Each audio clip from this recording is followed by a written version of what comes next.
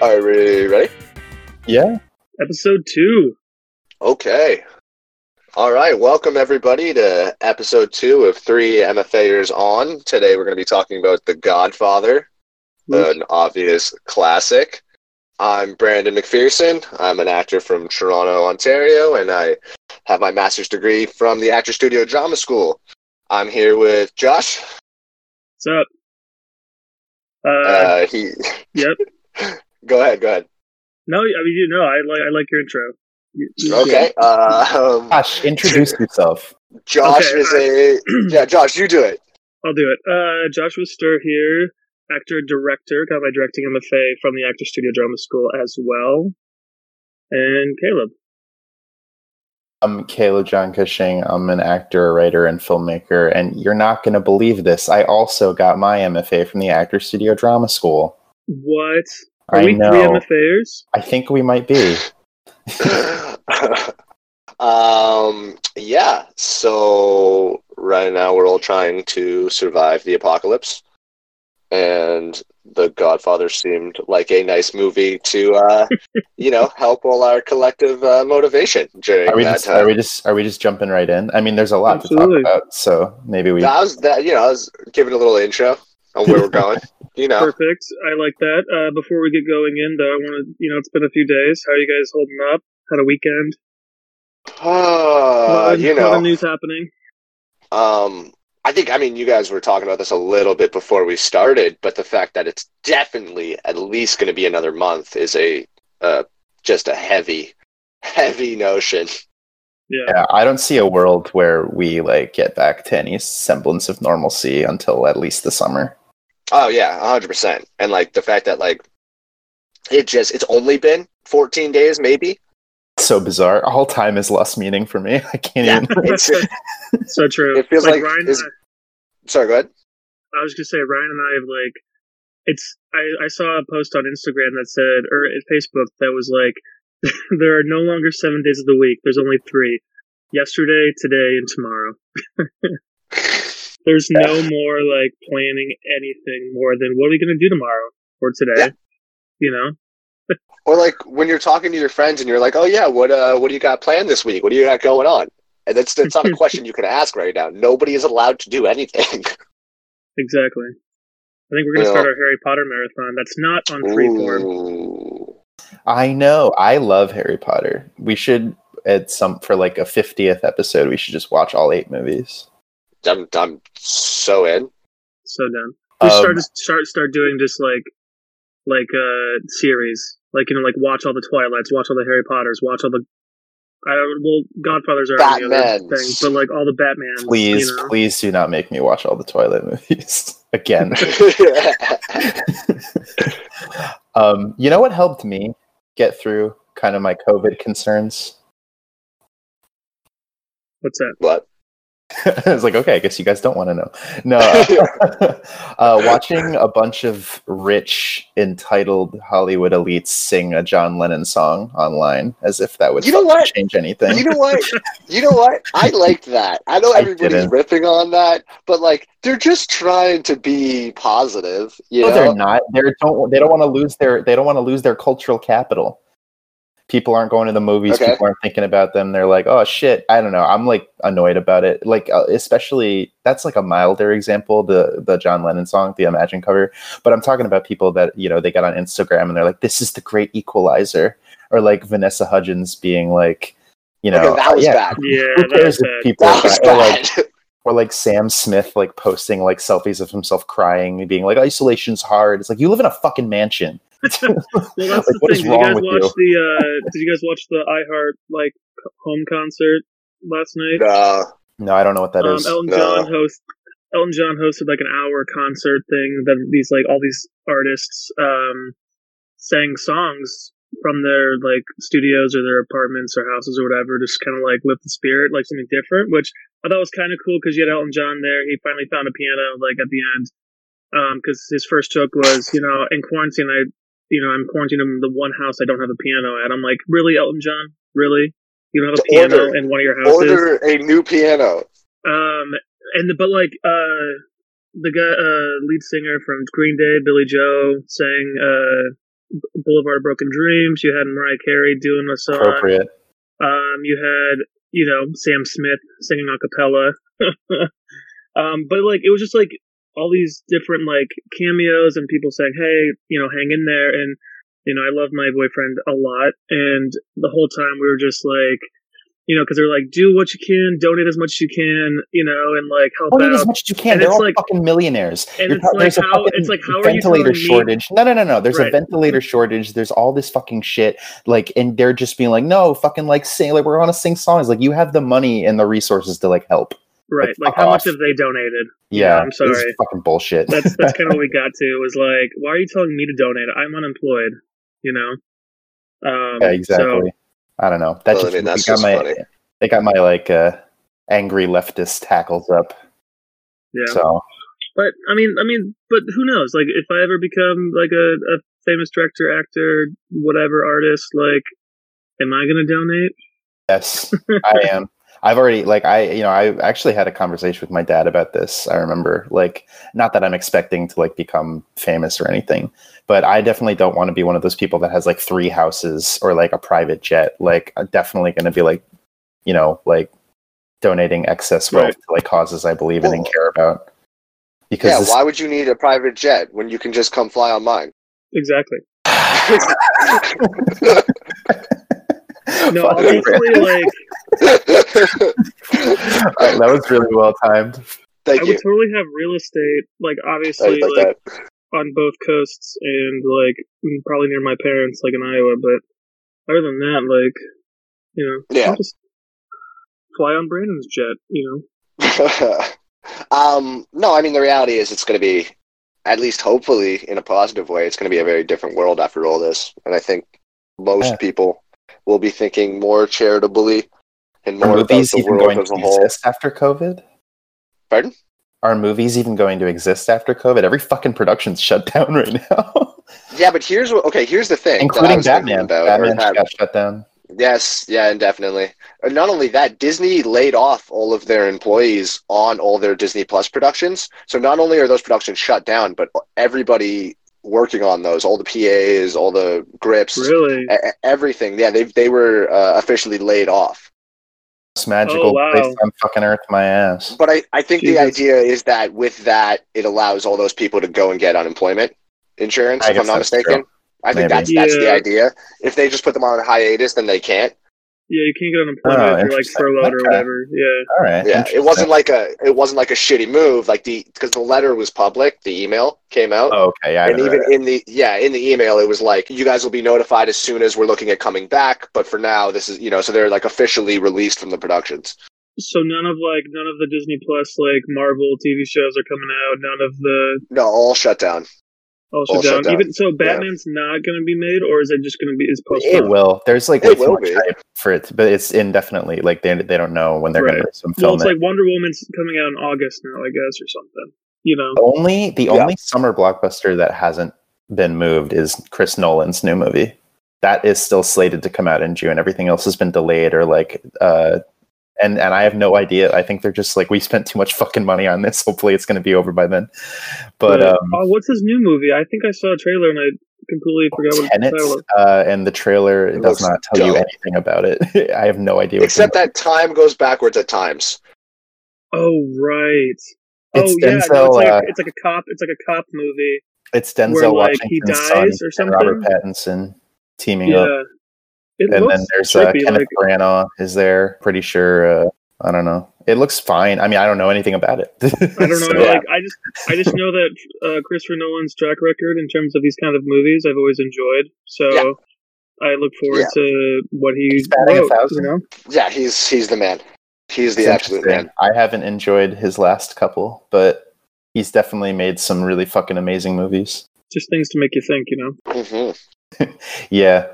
I watch Batman Begins and I ponder. I watched a movie last night with Ryan. He made me watch Reversal of Fortune. What's that?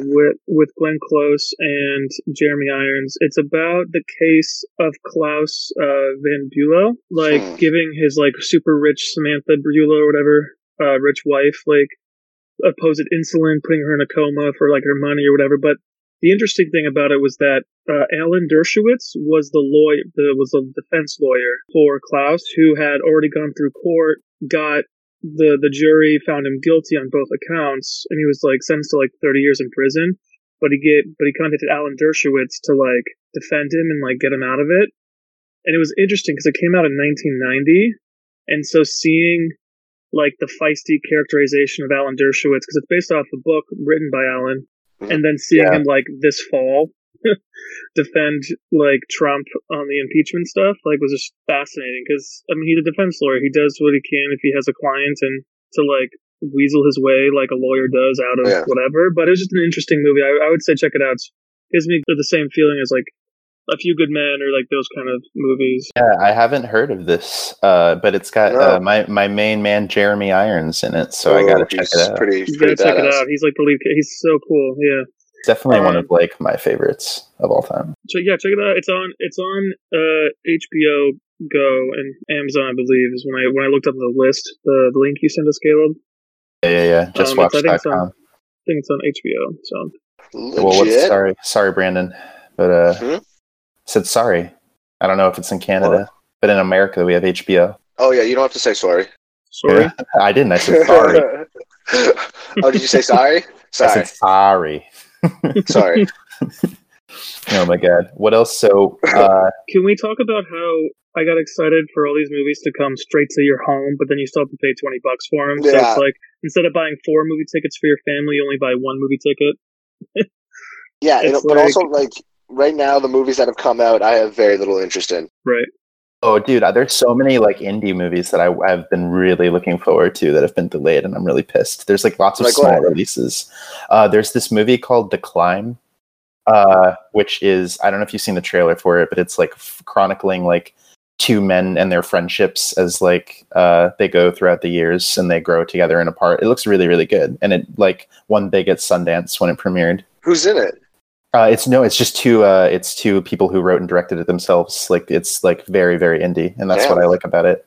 Oh, nice. There's a movie by a filmmaker called Hirokazu Koreeda. He won the Palme d'Or 2 years ago for Shoplifters. His new movie, it's his first English language movie. It's called The Truth, was supposed to come out. That got delayed. I'm looking forward to that. He's a good filmmaker. I was kind of looking forward to Mulan. That got delayed. I was looking forward to Antlers, like an indie horror movie. That got delayed. I'm fucking pissed. Antlers was the Native American one, right? The myth. I don't know. It's the kid in the attic, right? The kid. Yeah. I was looking forward to that. I haven't seen a trailer or anything. Just like the premise. I don't know. There's like lots of shit, but I'm excited. There's a trailer for Antlers. You should check it out. Well, no, I don't want to because I know I want to see the movie. So why would I spoil myself? I don't know, Caleb. But I am looking forward to. Hates trailers. I hate bad trailers. Like when a trailer is good and like doesn't spoil anything and just is like a bunch of like flashing images and like mood music that like sets the tone. I like it. Like, I don't know, like actually the Tenet trailers look pretty good because I have no idea what the fuck's going on, but I know it looks cool. Yeah. Christopher Nolan does a really good job with trailers, but nowadays you're right, most trailers are like, here's the entire third act of the movie. Yeah, like I was looking forward to Mulan. Actually, the second trailer got me interested in Mulan because it looks like they're doing it differently. Like all the live action remakes up until now have been like really bad, I think, but Mulan looks like it's actually doing interesting things with like wuxia, Chinese martial arts films. It's not like doing the songs. It could be good. It's the story of Mulan, you know. Yeah, I think. I mean, I don't know. Like China has its problems, and there's like issues. Like whether if you choose to watch this movie, are you supporting? I don't know. It's like complicated morally, but I think the movie looks kind of interesting. So maybe if it's on Disney Plus, I'll watch it. I guess I don't know the whole political backstory or the controversy with Mulan. It's just, I mean, like China is kind of not a great country. Or the government of China is doing lots of shady shit. Yeah, but I live in America. I don't have a choice. I have a choice, whether I choose to support a foreign, nation's interests. I don't know. That's true. Did you see that shit? We don't have to get too bogged down into politics, but that shit with the fucking WHO doctor and when he was asked about Taiwan. Oh, I didn't hear this. So an ambassador, I think from Hong Kong, was on a Skype call with a WHO, the World Health Organization, and she was like, "What do you think about or will the WHO recognize Taiwan?" And the guy didn't say anything for 10 seconds, and then she was like, "Hello," and he was like, "Oh, sorry, I didn't hear your question." And then she's like, "Oh, it's okay, I'll ask it again," and he hung up on her. It was fucking unreal.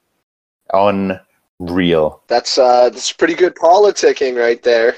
Yeah. But we don't have to talk about I just feel like I'm going to get on a rant. But I don't know. There are movies that look good that I want to see. But yeah, instead we can go see, I don't know, Frozen 2 is on Disney+.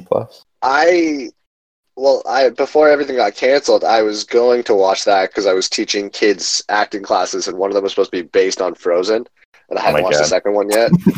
Oh, Jesus. Yep, that was my life. Now it is not. So, can you teach me acting for Frozen? Mm-hmm. What else did I have to do? I did an entire class where I had to perform in my own version the story of Inside Out, and I hadn't seen that either. So I had to watch. Wow. Yeah, I had to watch that night before. If you ever try to explain Inside Out to 6-year-olds, doesn't make any sense. Too complicated for them.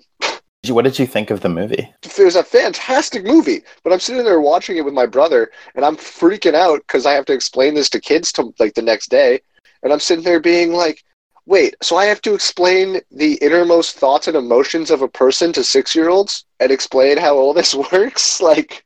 It was a lot. Go. But it went well. I just made a bunch of I made a bunch of puppets of the emotions and stuff. They enjoyed it. Yeah, that sounds good. But I'm sure we want to shift gears in a second. But I just remembered I saw over the weekend this short film on YouTube that I think is really amazing, and I think you guys will both like it. So I'm just going to link it in the group chat, and maybe next time we can talk about it briefly in the beginning. Yeah. What's it called? It's called Rebooted, and I don't want to give anything away, but it's really, really, really good. Then maybe So I don't know, but sorry. I just wanted to make sure that I shout out Rebooted, shout out Michael Shanks, Australia Late Night Films. That sounds amazing, and you just made me think. Before we get into The Godfather, I think that you should write a live action reboot of the TV show Reboot. Okay, you would think that? I think that would. I do think that. I think that'd be a big hit, and I shot you playing Bob. This is going to be maybe sacrilege. I actually never was into Reboot. I never saw it. What? I know. You loved Reboot, man. I'm sure. That's so alley. I think it was on, maybe it still is, or at one point, sort of semi-recently, it was on Netflix, and then it just looks so, dated and ugly that I just, never got into it. The graphics comparatively now are not great. Yeah, maybe you could do a really cool thing today. Maybe it's probably already a thing. They did a couple years ago, they rebooted it, and it was half live action, half reboot. I never saw it, but all right. Maybe I'll check it out. Anyway, we can totally start actually talking about the fucking Godfather. Yeah. Should we get into The Godfather? I think we should. All right. So how do you guys feel about The Godfather? I guess I can go first. All right, let's hear it. So, for a movie that's been considered one of the greatest of all time, I checked out at about 2 hours and 20 minutes. Ooh. What was going on at that point? Right after Marlon Brando's character died, and Michael came back from Sicily. And it was this whole last act of the movie. I was just shit, how much time do we have left? I don't know if it was because of the middle afternoon or, I also have an issue with movies like this. Maybe it's because I've been desensitized by blockbusters and Marvel, movies. But I love the craft of everything. I can appreciate, I can sit back and I can understand the acting and the film craft and the score and what the storytelling behind the film. But I did ultimately start as soon as Ryan and I started getting into who can do the best Marlon Brando impersonation, that's when I feel like it lost me. So, and that was about 2 hours and 20 minutes. So Caleb, if you want to go. Wow. I hear, I think, the sentiment behind the disrespect in what you're saying. Wow. No, I mean this movie is almost 50 years old at this point. Yeah. It's inspired so much. It created a genre. It made every Italian American feel like they were from Sicily, like forever. It made a lot of people really annoying. Sure. But no, I mean, it invented, I think, or it didn't single-handedly invent, but it definitely like was a huge part in modernizing cinema. Like the early 70s was kind of the new Hollywood era, and this movie is incredibly influential. I think it's very, very well done. But there is something to be said for having experienced like almost 50 years of cinema since, and going back to the original, it can seem kind of like uninspired because it was the first. And it seemed it's very simple. It's a very simple movie. It's a very quiet movie, and I think it's obviously very, very good. But I agree that there were moments that I was kind of taken out of it. It's 3 hours long, and I don't know if it needed to necessarily be that long. I was reading the trivia. There was a cut that Coppola, his first cut was only 2 hours long. And then the studio was like, "This doesn't make any fucking sense," and then they had to expand it to 3 hours. And it's interesting. I don't want to like talk too much. I want to hear what Brandon thinks as well. But I definitely feel that a little bit. I felt a little let down, despite how each individual piece is. I feel like it wasn't as great as the sum of its parts. Yeah, Brandon, go so we can get into it. For me, the implications of that last 20-30 minutes with Michael like clearing the board, because obviously it's part one, right? So even at that point, like I feel like I know where you're. Well, that's the thing. I mean, there's three parts of it, and so like I felt what you felt with the cutting out kind of after Brando's death. But then, as I like stayed in and as I was watching it, you know, him in the baptism scene and him like clearing the board of all the other, you know, criminals, the implications of that are so heavy.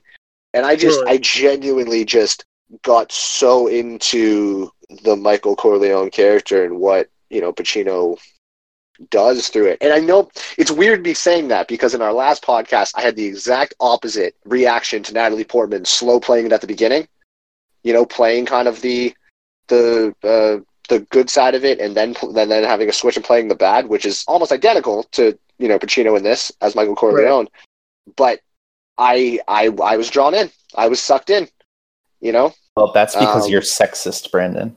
All right. Well, that's rude. No, I'm just kidding.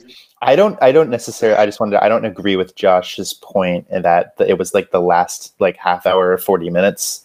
Like I don't regiment it that rigidly. Like it wasn't like, oh, like it's too long because the last bit. Like I agree that like kind of that last bit's actually some of the most exciting stuff in the whole movie. I just feel like as a whole 3 hour piece of cinema, like did we need 60 different shots of food? I don't know.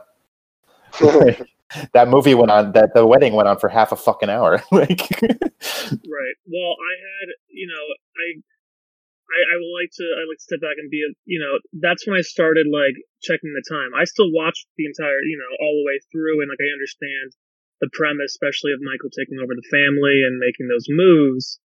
That was about the time that I was like, oh, let me check my phone, see what time it is. You know what I mean? Like, just because there is such a pace to it that we don't have the stamina for, I don't think anymore. Like, didn't The Dark Knight? The Dark Knight was 2 hours and 45 minutes, but I could watch The Dark Knight for 4 hours. Dark Knight's not 2 hours and 45 minutes long. Yeah, it was. It was like 2.5 hours, 2:45. No, it's not. Dude. Dark Knight is 2.5. It's 2.5 hours. All right. And either way, that movie I felt like went by like that, and I could literally sit there and whatever. But like for this movie, I was like, okay, like you said, the wedding scene, establishing status, whatever.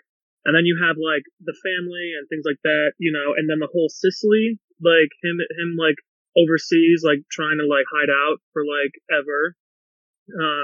I kind of just felt like, okay, kind of get to the point. But I guess when you're creating a movie and they said 2 hours isn't long enough or is choppy, so make it 3 hours. Well, then I guess, I don't know, you know. Well, yeah, it's also the problem of, oh, sorry, you can go, Brandon. It's also, I mean, it's based on a book, right? And a very famous book. I was just going to say, yeah, it's an adaptation. And so Mario Puzo's. Have you guys read the novel? No. No, I haven't. It's very, very, very good. And that's something that actually it's this weird, like, simultaneously, I believe that it is very long, but also when you're writing a novel, you can do so much more about like internalizing like psychology, and you can really, I mean, you're getting into characters' heads because it's from their POV. And I feel like, I don't know how you guys feel about this. This is like, I mean, Brandon, you keep saying Pacino, but I felt that like we never saw the transition. Like we saw him before, like, and you know, and we saw like the two stages, but I feel like that year that we miss him, like the year time skip, when he just like shows up and with Diane Keaton is like, oh, I'm a year and now I'm the Don. I'm like, oh, I want to see that year. Like that's what I want to watch. I want to watch the transformation. The change was at the dinner scene. I thought when he killed the police commissioner. But then he goes to fucking Italy, and then he marries that fucking 18-year-old, and then she blows up in a car. Like we're seeing all of the like pieces, like the setup, and then it's like, okay, now he's going to become the Prince of Darkness, and then we miss him for a year. And then he comes back and he's the fucking mafia guy, the mafioso Don. And I feel like story-wise, I definitely see what you're saying. Acting-wise, you can see it in Pacino, right? You can see that it's almost a completely different person with a completely different mindset. And I thought he did a phenomenal job of doing that. You know, at the beginning, I'm not trying to say that he did a bad job, but I'm saying like I'm just saying I saw the switch in him. But I understand what you're saying. Story-wise, it's like, where's that internal... Nowadays in a movie, you'd have a scene where it's him on his own, freaking out, or whatever it is that very much exemplifies this change. I mean, nowadays, it would be a miniseries. Well, that too. And I think it actually, like, honestly, like, should have been. Or, like, that material would benefit from, like, I don't know, like 3 2-hour episodes. Like a BBC style. You know what I mean? I did find, though, overall, the timeline a little confusing. That was one of my biggest critiques, is I would sit there and I would go, wait, how much time has really passed? Because it says that it was from 1945 to 1955, but it wasn't clear because there wasn't those, like, subtitles saying, hey, 10 years later, 5 years later, 1 year later. It was all in the script, and I guess, Caleb, you can, like, I mean, it was obviously a different time, you know, back in the 70s making movies. Maybe you didn't need the subtitles, but I did find myself catching, like, wait, how much time has actually passed between, you know, this moment and this moment? Because it was confusing for me throughout the movie. I would just like to say that. Yeah, I didn't necessarily find the timeline confusing, as in I don't understand what's happening, but I agree that, like, they didn't necessarily convey the passage of time well. Like as in like how much time has passed, but I understood the story. Like I wasn't confused about what was happening. No, but like until he says to, you know, his wife when he comes back, like I've been back for like almost a year. I had no idea how long. And it's like, what? Yeah, I was like, what? and she should have been like, fuck off. There was definitely something cut there for sure. There was like a montage or some shit that was cut. There was like 5 like interlude scenes that they cut. That was probably, I mean, there's like lots of little stuff establishing stuff, but I mean, everything else is, I think they were relying on the strength of the performances and the cinematography and everything. And I mean, the strength of the performances is there. I mean, I think everybody's almost infallible in that. Like my favorite is the fucking guy in the beginning, Luca. He's like legitimately such a bad actor. They put like a scene of him practicing his lines in there to justify. That wasn't a characterization. That was because he was nervous from meeting Marlon Brando. That's real. Wow. Yeah, and if I'm not mistaken, that guy. No, even more so. That guy was an actual gangster. If I'm not mistaken. Coppola is adamant that nobody in the cast was an actual gangster. Oh, really? That could obviously just be him kind of being like, no, what do you mean? Like just kind of saving face. He might have been. He looks the part for sure, but Coppola is officially on record saying no. Wow. His death scene was something special. I think that all of the death scenes were really well done. I was pleased with the violence. I mean, the only time I was taken out of the violence is the scene where Sonny is beating up Carlo, because it's so obviously fake. Like you can see him missing punches, and it's really, really bad choreo. Yeah. When Sonny's beating him up. Yeah. Yeah, there was a hook that I was like, oh, okay. It was so he missed his fucking face by a mile. But I mean, what are you gonna do? It was the 70s. Yeah. Well, here's the thing: you also saw once he got shut up near the toll booth, you could see him breathing on the ground. But maybe that's because it's the 70s and you didn't have to hold your breath. I don't know. Maybe because the takes were so long. That one, to me, I mean, I don't know. I've never been shot, so I don't know how long it takes to bleed out. But I think the most egregious case was like when I'm like watching somebody miss elbows and like miss knees. Like I'm like, fuck, dude. It's like the only thing I'm looking at, and then all the extras are around. Like, oh my god. Well, it's so funny because I at one moment during the baptism scene, or towards the end of the movie, right? I was like, is that the same, character that was beating up his sister? Why is he still around? And Ryan's like, that's not the same guy. And I was like, that's totally the same guy because Sonny was on his way to kill him, and then he got killed. So you have to like keep kind of track of like how. And then the whole scene with his sister like getting mad at Michael for killing him, and he didn't confess to it. Like I thought that was so cool. Like just kind of, you can ask me one time about my business, and he lies about it. Like what? Oh god. Yeah. So cool. But I would like to. Can I just say one more thing? I'm sorry for cutting in. I think what didn't help with the timeline was Al Pacino's like eternal black eye while he was in Sicily. I feel like him getting punched by the cop and then his time in Sicily, that bruise should have been gone a long time ago.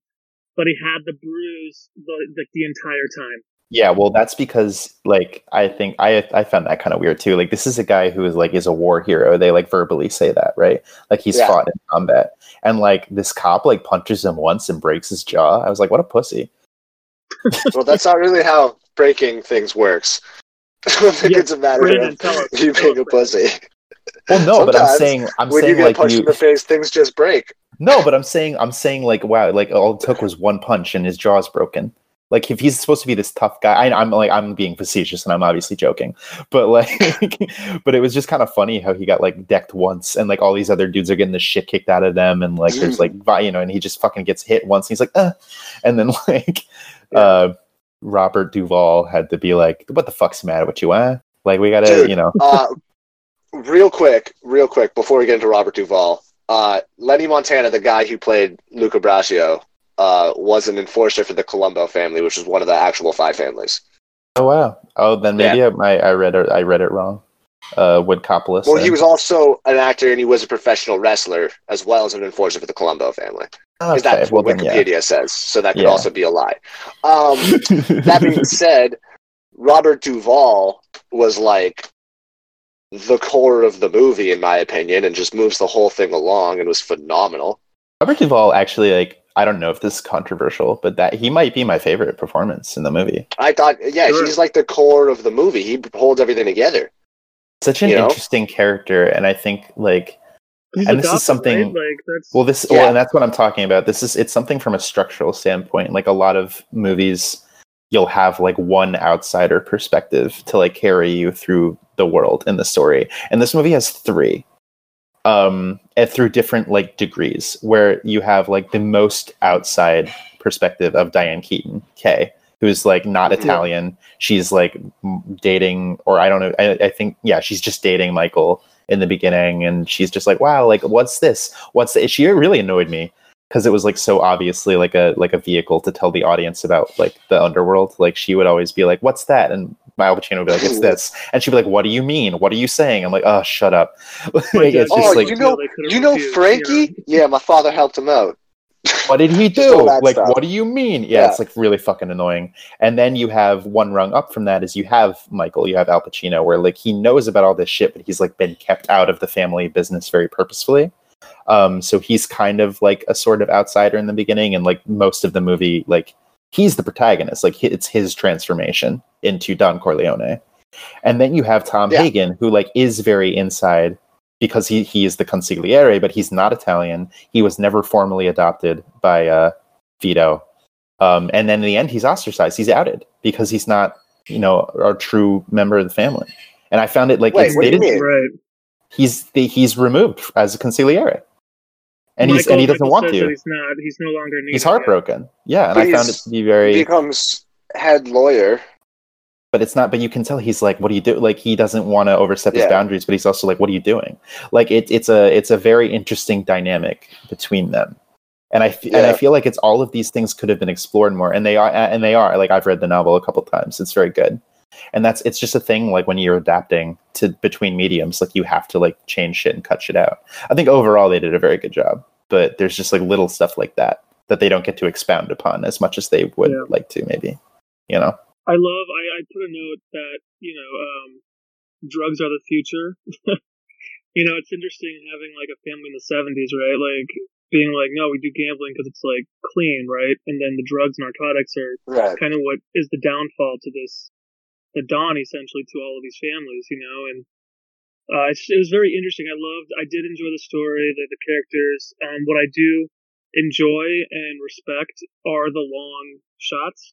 Like the fact that you have to really sit in it as an actor and like preparing for those scenes, you have to be on. There's not these like million different cuts, and things they can piece together. It's, that dinner scene or whatever the meeting specifically. I think that's the first thing that pops in my head, but that meeting between all the families was great because you had all these guys sitting there and they had to like really be in it, Mm-hmm. What do you think of Brando in this?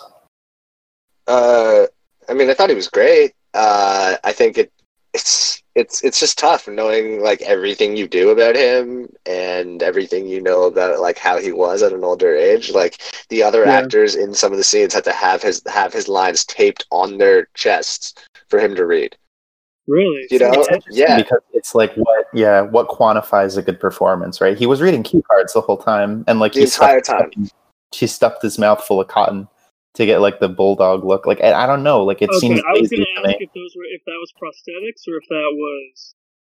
Apparently, he stuffed his mouth full of cotton balls, which I think is like funny. But it's just like like when what you're watching on screen is great, like it's brilliant, right? But it's like different paths on how to get there, I guess. And I don't know if it's less legitimate than a Daniel Day-Lewis or whatever. But I don't know. I don't know. I don't think it is. The performance is still the performance, and it was still a fantastic performance, But like, learn your lines. Yeah. I don't know. I mean, there's a difference between professionalism and the performance, and at that point, Brando was Brando, so the professionalism was apparently out the window. So, is there? I don't know if there has to. I don't know if there should be. No, I don't agree with it. I'm just saying, like, it doesn't take away from his performance, clearly. So is there a standard that we hold, like, knowing what Brando has done in the past and his actions, but like kind of separating him from his like how he does his methods to like going from Streetcar Named Desire when he first was starting out to The Godfather, where he just like he's still living off of on the waterfront and shit like that. Like he still has that like the vibrato about him, or like how do you say it? What's the word? Just like. This machismo, I don't know. Who's forgetting words? Always forgetting words. But he's like, I'm Marlon Brando. I can just sit here and I can like, talk with nasally and flick my cheek and be an old guy and it's just whatever, But he wasn't just, that's the thing. It's not like he half-assed it. And even if he did half-assed it, that's like full-assed for everybody else because he killed it. I mean, inarguably, he murdered it. I mean, you say The Godfather and everybody in the world thinks of him as that character. Which is crazy because he has less than an hour of screen time. Yeah. So it's here's apparently, the thing. So I was just gonna say that pissed Al Pacino off at the Oscars. That's what I was gonna say. Well, here's the thing. I mean, like even now, I was listening to a podcast with Robert Downey Jr. talking about how for his last couple movies and like the Sherlock movies and that stuff, he's had a mic in his ear, piping in his lines. So it's not that this is like a totally crazy thing. Like people do that, you know. So But are you holding Robert Downey Jr. on the same esteem as? I mean, when you talk about Marlon Brando, people are like, "Oh, he's the greatest actor of all time." Yeah, but I do think Robert Downey Jr. on a talent level is one of the few people you can compare to him. Of all time, dude. That's my opinion, yeah. I mean, I think on a purely talent-based level, I think Robert Downey Jr. is one of the best of all time. I don't know if I agree. That's interesting, But that's just me. that's how like I would put him on the same level as a Pacino or a Brando, you know, or Daniel Day-Lewis, or a Daniel Day-Lewis. Nah, baby. DDL's the best. No, but I see what you mean in terms of the technique. Like, what, when you get to a certain age, sometimes your memory slips, and like, are you going to spend the time getting stressed because you can't memorize the lines, or just working on, have the lines there and however you need to get them, but as long as you get that final shot, you're all good. I don't think it should deter from the craft or from how he is as an actor. Granted, I don't know how many, side note, how many women he shoved a frozen butter stick up, but it's like, what I'm saying is, if I'm getting paid the 1970 equivalent of, if I'm getting paid the equivalent of like millions of dollars, I'm gonna learn my fucking lines. It's just like I don't know. I have a real issue with like, was it his memory, or was it just him just not wanting to learn his lines? Don't know. We don't know. He had such a reputation of being difficult to work with on like every facet of like, you know what I mean? Yeah. Like it can't just. He wasn't that old too. That was the thing. He had to have age makeup. Like he wasn't that old. Yeah. Like he played older for that character. Oh, so it's not even that he was like after. Yeah. Which is like, he looks way 1,000 times younger in Apocalypse Now. He looks at least 30 years younger than that. I mean, which I don't know. I mean, like, I don't know. I have an issue with, kind of deifying these people who, like, I don't know. Do you, I mean, clearly I'm in the minority out of the three of us, which is fine. But I feel like it was a good performance, but I don't even think it was the best one in the movie.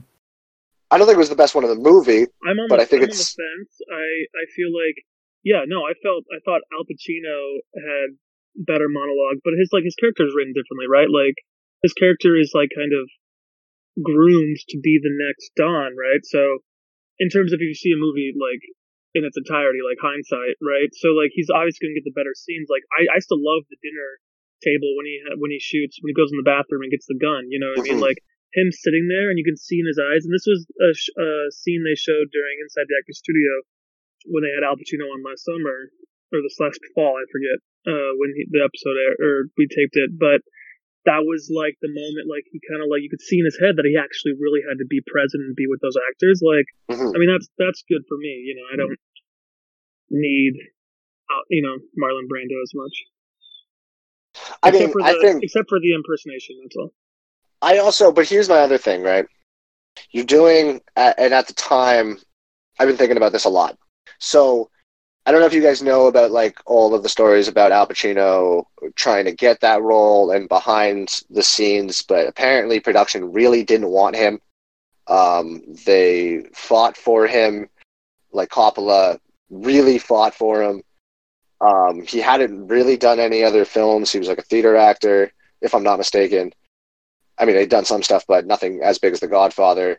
They were looking for somebody big to play that role. They tried to get,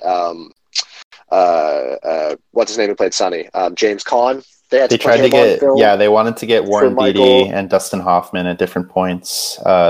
Just everybody else who's already famous, and Coppola was like, no, it's Pacino. Eventually, they decided to let him do it, and then even with that, because apparently they were filming in order for some reason, he didn't, it's the beginning of the movie where he's slow playing it and he's a different person and he's kind of this like boring, soft-spoken guy. Apparently his screen tests were like actually bad. Well, and then, really? So here's the thing. And then, it got to the point where they were apparently going to fire him. And from what I've heard, Coppola, or what I've read, Coppola was like, okay, we have to film one of the ending scenes so they can see you as Michael.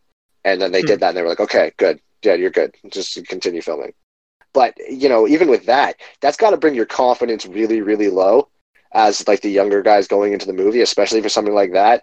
To have Marlon Brando as Don Vito, as the Godfather, that had to be an incredibly massive boost and confidence builder for Pacino, in a way of like, oh, this is a pretty clear-cut handing of the torch. Well, in terms of him performing the final scene to give confidence to the producers to make the movie, or are you saying walking in and being scene partners with Marlon Brando, knowing your history with the studio and things like that, like knowing Marlon? Yeah, all of that, and then like him, obviously growing into Al Pacino. And, from that movie on, he never stopped murdering it and just killing it in acting. Well, I mean, you can debate that with his recent filmography. For sure, but he's Al Pacino. You know what I mean? He will always be considered one of the greatest. I just feel like I don't like it when people rest on their laurels and use that as an excuse to get lazy. Like, Brando later in his life, like, all these fucking like 70s and 80s big shots who just like turn out shit now. It's like annoying, and I don't see the need to keep on glorifying them. Have you guys seen The Hunters or whatever on Amazon? I haven't seen it yet. I haven't. I've heard it's amazing though. I've heard it's pretty gruesome too. But I don't know. I haven't seen Al Pacino's performance in that, but that would be the latest thing to watch. Be like, is he still doing the work, or is he? Because I've seen him once in person at inside the actor's studio, and like the facts that he just kind of like. Standing ovation, and then like when we would ask questions about the craft and like what he did, it'd just be like, well, let me tell you a story for 20 minutes. Like I feel it was cool to see his personality, but like, you know what this is about. Like, give us a little, unless it really is, he's just kind of like us. He doesn't really find himself to be a, There's no way he doesn't have a massive ego. I don't know about you, but I've never heard anything negative about him on a personal level. I've only heard positive things. Just because you have an ego doesn't mean you're a bad person. I don't necessarily mean he's like I'm just saying causing trouble. I just mean like it would be easy for him to be a bad person being, Al Pacino, but I've heard he's a super nice guy, which is great on top of everything. If I was a fucking millionaire and I had a bunch of Oscars, I'd be nice too. You say that, but I say me personally. What do you say? What are you trying to say? No, I still think that like he'd be great as like to have him as like a grandpa like at Thanksgiving time would be hilarious. And he seems like such a great guy to just like sit and just tell stories. But he's also he's Italian, right? Like he's a talker. But I just felt a little downhearted in terms of like having him come to inside the actor studio, being co-president of is he still co-president of the studio? Yeah. And just it wasn't about the craft of giving back. It was just shooting the shit with Ellen, So that's what I'm talking about. I wasn't there for that. So I wasn't there for that. I was back in Canada already. But anyway, so getting back to The Godfather, I don't know, like it's just so funny to like walk around and like everybody has their own Marlon Brando impersonation. Like Gerard, hey Mustafa, he loves doing the impersonation. Like, and I just find her going, can you please like enunciate? But I guess that's Marlon Brando, right? He doesn't enunciate. That's the thing. He had his mouth stuffed full of fucking cotton, so it was hard to like. Why? But like, just because he wanted him to look like a bulldog. He said. Okay. Well, I don't know why. At least that's a good reason, man. That's what do you guys?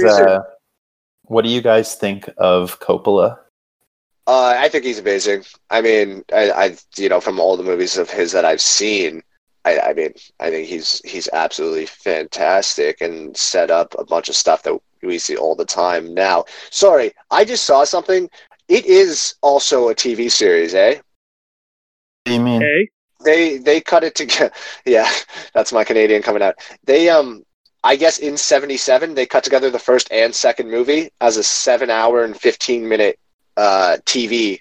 That's thing. What I'm fucking talking about, baby. Yeah, so it is. There is a 4-episode miniseries. It looks like they added some more footage too. Yeah, okay. it's re-edited together in chronological order with additional footage added. So it's called the Godfather Saga. I just want to be clear. I definitely think I'm not trying to like. It's good. Like it's a very good movie. But I feel like it's like anything it's been 50 fucking years. Like if you look back at like the first movies, it's like they're gonna seem primitive in some ways. I just felt. No, sorry. Go ahead. I was just gonna I was done with that, but I was just gonna talk about Coppola some more. But if you guys have something to add.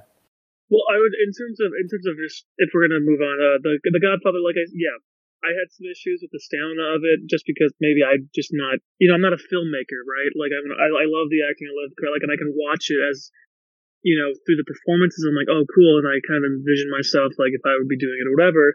These movies are great to watch for just the strict craft of movie making, right? It's simple. the shots are simple. There's the score. There's the acting. Like everything is, the storytelling is great, and that's what's going to happen if we go back to more classics or whatever. But yes, no, the film itself is great. Now, I have my opinions on whether it's the greatest of all time, but it is what it is. People have their own. Yeah, I mean, we know that Brandon disagrees because he thinks it's Knight's Tale. Perfect. Hey, I'll argue that all day. But I'll have to say because I'll probably cut out here because I'm looking through Coppola's filmography and like as a director, and I don't think I've actually seen a lot of his stuff, so I'm not going to be able to comment too much. I just saying, like, I feel similarly about him that I do about like all what we're talking about with like Brando and everything. Like, I don't know of a filmmaker who was held in a higher regard that like fell off harder. Like he really fucking like took a dip. Did he? Like, no, dude, he's still making shit, and that's what's ridiculous. Like the last, I think, the last like great film he made was probably Rumblefish in like the 80s, and then you look at like his like 90s and early 2000s filmography, he's like still making shit, and it's all bad because he's lazy. Like it's just kind of like ugh, like I hate it. I hate watching artists like decompose in real time. But he's just EPing stuff. Like he hasn't. He's directing stuff, dude. No, he is. Look at his filmography on IMDb.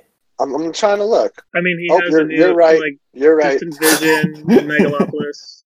Yeah, not a lot of stuff. There's this awful movie he made this past decade. It's called Twixt. It's starring Val Kilmer. Just look up the trailer for it. It's abysmal. Yeah, it's 2011. Yeah, it's terrible. but it sucks because he made The Godfather. He made Apocalypse Now. He made Finian's Rainbow. He did the S.E. Hinton adaptations like The Outsiders and Rumblefish. Like these like undeniable classics. I know The Godfather Part 2, and people have their opinions about Part 3. But I mean, like, what do you think happens? It's incredible. He got old and he got old and he got lazy. He got old and he got lazy. When you're not hungry, it's hard to like, so I get it. How do we fix that? Stay hungry? Stop paying fucking people billions of dollars when they do shit work. I don't know. I think he's epic, man. I think he's just chilling probably now, which I also understand. That being said, at some point we should talk about The Outsiders on another podcast because that audition process is the most prolific thing in like Hollywood. Yeah, one of us can probably recommend it at some point. Yeah, I like that. That's another really good book. Fantastic! Isn't there a TV series, The Outsiders now? That's a different thing. Yeah, that's not like. Okay. Yeah, that's like. Is that vampires or some shit? It's Stephen King. I saw it. It's not good. Great. I would like to talk about Joe Cazale. John Cazale. Yeah. Do you guys know about him, John Cazale? Yeah, I mean, the whole story... I mean, you can tell it if you want to. So, did 5 movies in 6 years, and then, unfortunately, passed away from lung cancer. But every one of those 5 movies got nominated for Best Picture. Oh, shit, bro. Wow. Yeah. How well, and also, technically 6, because he's in flashback scenes for Part 3, and that was also nominated for Best Picture, so even in death. Right. He was engaged to Meryl Streep. I don't know if they ever got married. Oh, really? I didn't know that. And Pacino was saying that she stuck by him. Like he got a terminal lung cancer diagnosis, but he kept working. Like he did his scenes on The Deer Hunter, and then died shortly after his filming completed. But she apparently like stuck by his side like till he died on his deathbed. And he said that he had never seen like a more like a bigger proclamation of love. Like he had never seen anyone love another person that much. It was insane. He was apparently that's a guy. John Cazale was a guy that like actually nobody had anything bad to say about. Apparently he was just the best. Yeah. I read that he was like really good friends with Pacino growing up. They'd done theater together. Also, to what you were saying, when the studio discovered he was suffering from cancer, they wanted him removed from the film. His co-star and girlfriend, Meryl Streep, threatened to quit if he was fired. I mean, that's so shitty. Like, you're amazing of Meryl Streep. Hollywood's they're assholes, man. I really care about money. It's almost like Hollywood is a predatory industry full of like pedophiles and like disgusting monsters. But that's fine. Yeah, but that's just what I think. Anyway, I want to be an actor when I grow up. Yeah, hey, cast me in something. I need a Godfather to get me in the movies. That's for sure. I need a Godfather buddy. to send somebody over to Hollywood and say, "Give Josh a role." Oh, speaking of that scene, that's so funny. Did you guys? I didn't know this, but apparently that was a real horse head. That's gross. That's not. But it was. That's not possible. No, I think it was because PETA got really mad, and then and Coppola said, "Oh, we got it from a dog food factory. They were going to kill it anyway." I was so shocked that it was. Yeah, it was like a. Yeah, I mean, I don't. It was a real horse head. I'm assuming it had real blood in it. Well, Ryan told me it was one of the most famous scenes in cinema, and I was like, "Yeah, really? Okay." But like, shit. I mean, it's fucking pretty shot. I mean, I think it's great. I think that scene is great. I think honestly, one of my favorite scenes is the very open. I think it's so powerful, especially like where we are today, to like open a movie with the words like "I believe in America" and like that like amazing long monologue about how he's like disillusioned with justice in the process, and like he has to go to the underworld. Like the it's such an incredible fucking opening shot. Yeah. I love the, like, there's a difference between justice. So you say you're my friend, but I haven't seen you until you need, it's not justice. Your daughter's still alive. You know what I mean? Like, how there's still morals and standards even for a godfather who literally will kill people, Well, and then even when that guy leaves, he's like, he tells them just to beat the guy up. We're not murderers. Yeah. He's like, I gotta make sure that people that lose control, with his fucking cotton mouth. Everybody go around. Everybody go around and do Brando, a Pacino, and a James Caan. I'm not doing it. Not doing it. Do a James Caan. Do a Jimmy Caan. Not doing it. Bada bing, bada boom. I'm terrible at impersonating. Dude, he was great. He was great too. It's his second best role after Elf. Yeah, he was really good in Elf. It's fair. No, actually, he's interesting. James Caan. I haven't seen very many films he's been in. I feel like I think Elf was kind of the last big movie he was in. But apparently, you mean that's Step Brothers? Wasn't he in Step Brothers? No, that's Richard Jenkins. You fucking idiots! You fucking stupid piece of shit. I don't think so. No, Richard Jenkins was in Step Brothers. James Caan was Will Ferrell's dad in Elf. Oh, okay. Yeah. And I don't know. He was actually one of the very few non-Italians. He's Jewish. Really? Yeah, and apparently people were mad that he was cast originally because he didn't look Italian. I didn't notice until after. No, I thought he looked pretty Italian. I don't know. Well, because he said that he grew up in those neighborhoods and he hung out with those guys. And there's like moments that he apparently has like a very like huge temper in real life. Like the moment in the beginning when he smashes the camera, that was like non-scripted. He just did that.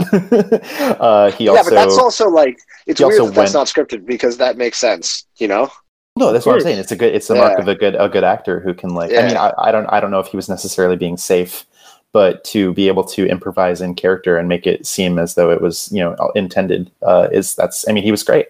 You're right. The only person throws the cash down.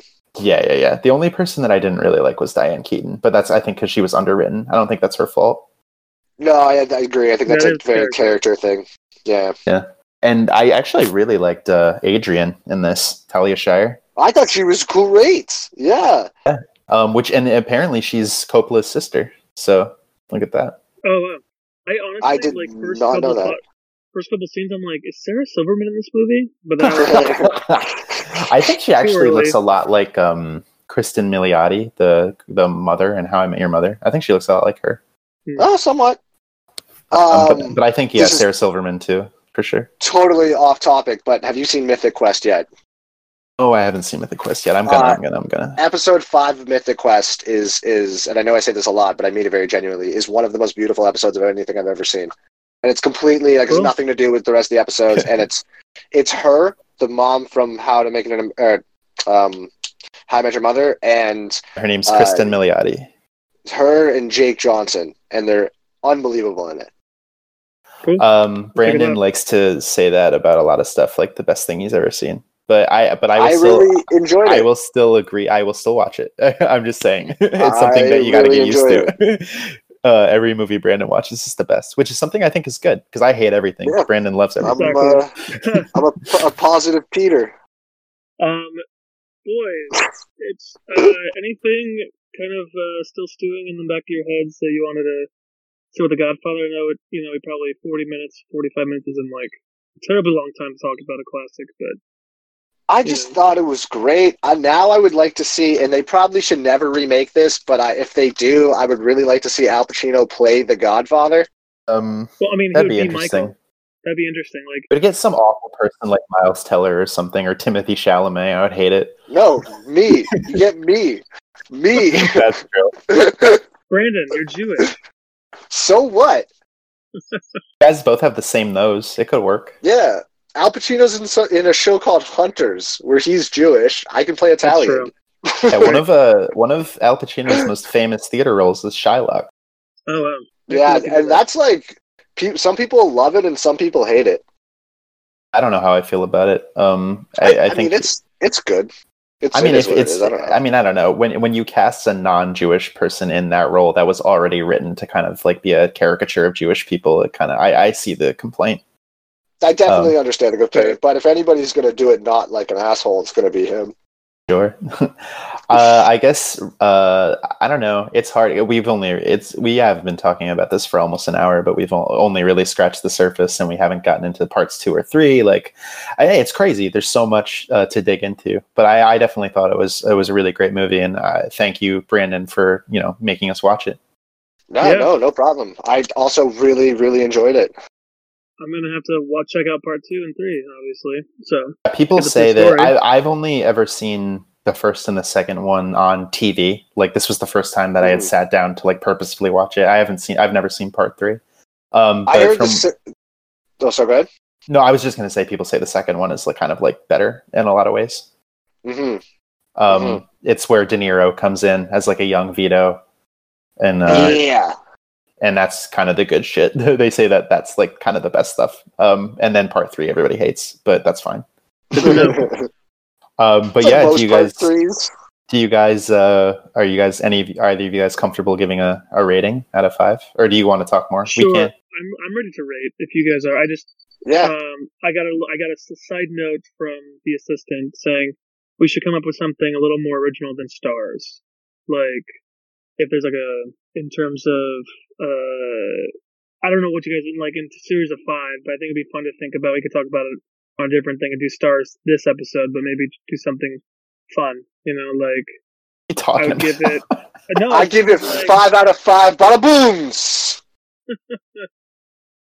I get it 5 great red oak trees. I don't know. I give it 5 out of 5 cannolis. Are you guys both giving it a 5 out of 5? I'm in context in the year that it came out, not watching it 50 years later. So I'm like erasing that. For what it is, I give it 5 out of 5. Yeah. I'm gonna give it 4.5 meatballs. Italian meatballs. I'm gonna give it 4 out of 5. Fair enough. Cool. Fair enough. I'm not a time traveler like Brandon is, so I have to rate it from the 21st century. Brandon, you gotta give him that technology, man. You gotta give him that technology to go back in time like you can. No, I built that DeLorean by myself, by scratch. From scratch? From scratch. By scratch. By scratch. Yeah. By scratching shit until it was a DeLorean. That's funny. All right, Caleb. What's next as we sign off here soon? Oh, sure. It's my turn. I had a movie in mind, but I'm going to save it because I had picked it before Brandon picked The Godfather, and I want to spice it up. So instead, I thought about it, and I don't know if this is going to be cool, but I have always wanted to see. There's a movie that came out in 1984. It just kind of got dropped onto American Netflix recently. I've always been curious about it. I don't really know anything about it, but I want us all to watch it for next time. It's called... What is it? Tell me. Purple Rain, starring Prince and the Revolution. Okay. I've never seen it. I've never seen it either, but I'm down. I think it'll be a very interesting conversation, especially, we have Josh who likes music. I'm a big Prince fan, and I also am curious as to how, from a writing standpoint, it's going to kind of be put together. So yeah, I'm excited. Cool, Purple Rain. I mean, it won an Academy Award for Best Original Musical. There we go. I don't think that's a category. I didn't think so either. A musical comedy? No, it says Golden Globe. It says Academy Award for Best Original Musical, so I guess it was a thing at some point. Okay. And Best Original Song Score. Well, that's not fair. The song is "Purple Rain" by Prince. All right, well, let's can't wait to get into it next time. Obviously, and we had to somehow buy the rights to a clip of like a sound bite of Purple Rain. So Brandon, work on that. How much do I have to give you? Okay. I will work on that somehow. Thanks for taking one for the team on that, Brandon. Just kidding. We can talk about it later. Awesome, guys. This has been fun. Yeah. All right. Well, thank you guys for tuning in to 3MFAers on The Godfather, and join us next time for Purple Rain. All right. Adios, guys. Bye. All right. All right. Goodbye. All right.